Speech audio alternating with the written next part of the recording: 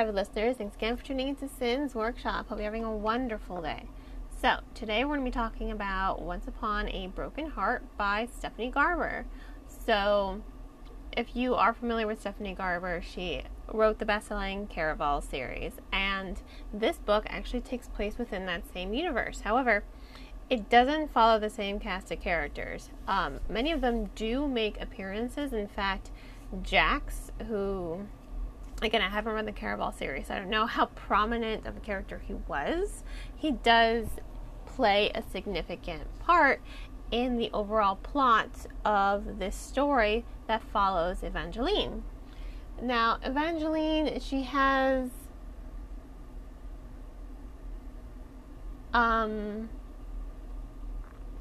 she has magic in her. And I want to start by saying that this story, Once Upon a Broken Heart, it is a magic-infused and magic-driven story. But that doesn't negate the characterization. I'll talk a little bit about that in a minute. Once Upon a Broken Heart, again, it follows Evangeline, and so much has happened to her. The book begins, she's met what she believes is her true love, and she's just trying to get him back because she doesn't understand all of a sudden he has fallen in love with her stepsister. We really are thrown into the magic, the magic of the fates, what kind of magic Evangeline has herself. She doesn't even know she has magic. Her mother was from the north, and the north part of this kingdom, right, of this realm, tends to be very magically infused. Like, magic cannot escape the gates of this realm. And it's something she's been fascinated with since she was a child. That magic is what drives the story, but it's more than just that. It's the history of the former rulers of that North Kingdom. There's a lot of history, there's a lot of intrigue, there's this hidden door. Well, it's not so hidden, but there's this magically locked door, and no one knows what's behind this door. And some people are kind of trying to get in there. So, it is a magic-infused story. It is a magic-directed story that gives the story, rather, a very fast pace to lure you in, because that's what the plot is about. It's about the magic. It's about what the heck Evangeline has got herself caught up in. But that's what makes it engaging for the reader, that mystery, that magic. It adds to the fairy tale element that Garber is going for, because it is very fairy tale-like. And that, to me, was probably the most gravitating part of the story, that fairy tale element, because I personally do love fairy tales. And I'm always looking for something that's unique when it comes to fairy tales. And this is definitely unique. Now, given the fact that the story is a magically infused story and a magically directed story, again, like I said earlier, Garber does not forget the characterization. Evangeline is such a wonderful character. She's very charismatic. She's very down to earth, even though she is quite the romantic. She's wonderful in that respect because she also has this ferocity to her. She has this genuine care for other people. If she does something that hurts other people, she is devastated, and she wants nothing more than to remedy that. She genuinely cares about other people, and you see that through her actions, through her tone, through her narrative, how much she cares for other people, even people she probably shouldn't care about. And then you have Jax. Again, I didn't read Caraval series, and in case you're wondering, no, you don't have to have read the Caraval series to enjoy this book. Again, I haven't read it.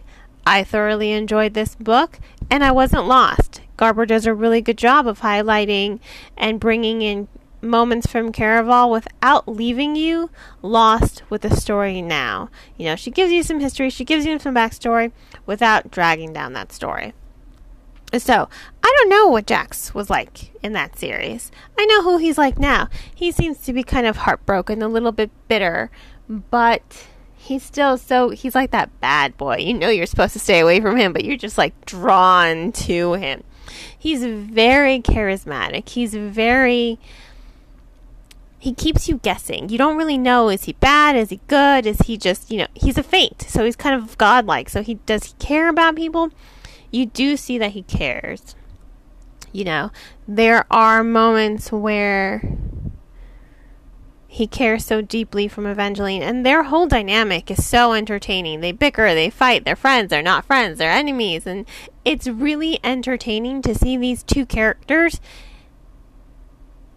mingle with one another. Their dynamic is very well done, but Garber does a really good job of making you second guess Jack's motives. Is he good? Is he bad? What is his end goal? You don't know, and you don't even know if he's a good guy or a bad guy. He's very contradictory, but it keeps you guessing, and I like that we are kept guessing.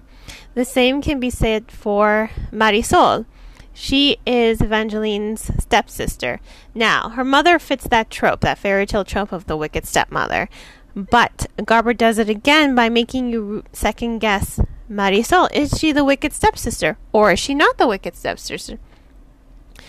There's a lot of elements in the story that make you second guess her. At first you're just like, oh, she's a sweetheart, and then you're like, wait a second, is she really a sweetheart? And then you're like, no, she's a good person. She is. You're in the same boat as Evangeline, because then she starts to second guess the love of her stepsister. You are kept guessing, but that really does lead to really strong characterization and really good dynamics between the characters, because you're kept guessing. And that's what makes it a well-written story. You don't just want things to be handed to you. You want that intrigue. And Garber really does focus on the intrigue for that characterization. So, I have to say, absolutely love this book. Fast-paced. Is it spicy? No, this is not a spicy book. But it's imaginative. It is creative. It's unique. It's fast-paced, like I said, has really good characters, really good character dynamics, and overall, I really do think that Once Upon a Broken Heart is a really well done story. I'm so excited. The sequel just came out, The Ballad of Never After. I'm so excited. I can't wait to read it and devour it.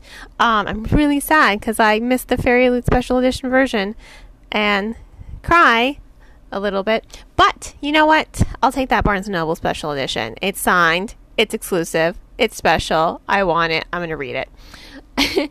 So, I'm going to go ahead and give Once Upon a Broken Heart 4 out of 5 stars. Again, really unique, really creative, strong characterization, and I love the world building here. I love how Garber's able to do that world building with just a little history here or there, and I love how, yes, she draws on her Caraval series, but she does so in a way that doesn't leave you, the reader, confused, saying, oh my god, you want to read the Caraval series because this one was so good. I want to read the Caraval series because this series is so good, and I want to know more, but it's not necessary, and that's a sign to me of a really good writer who can draw back upon her previous stories without leaving you, the reader, lost in what's going on now.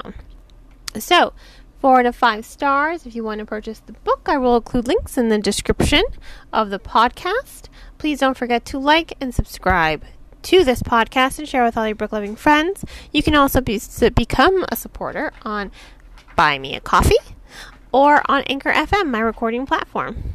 On that note, I hope you all have a great rest of your day, and as always, happy reading.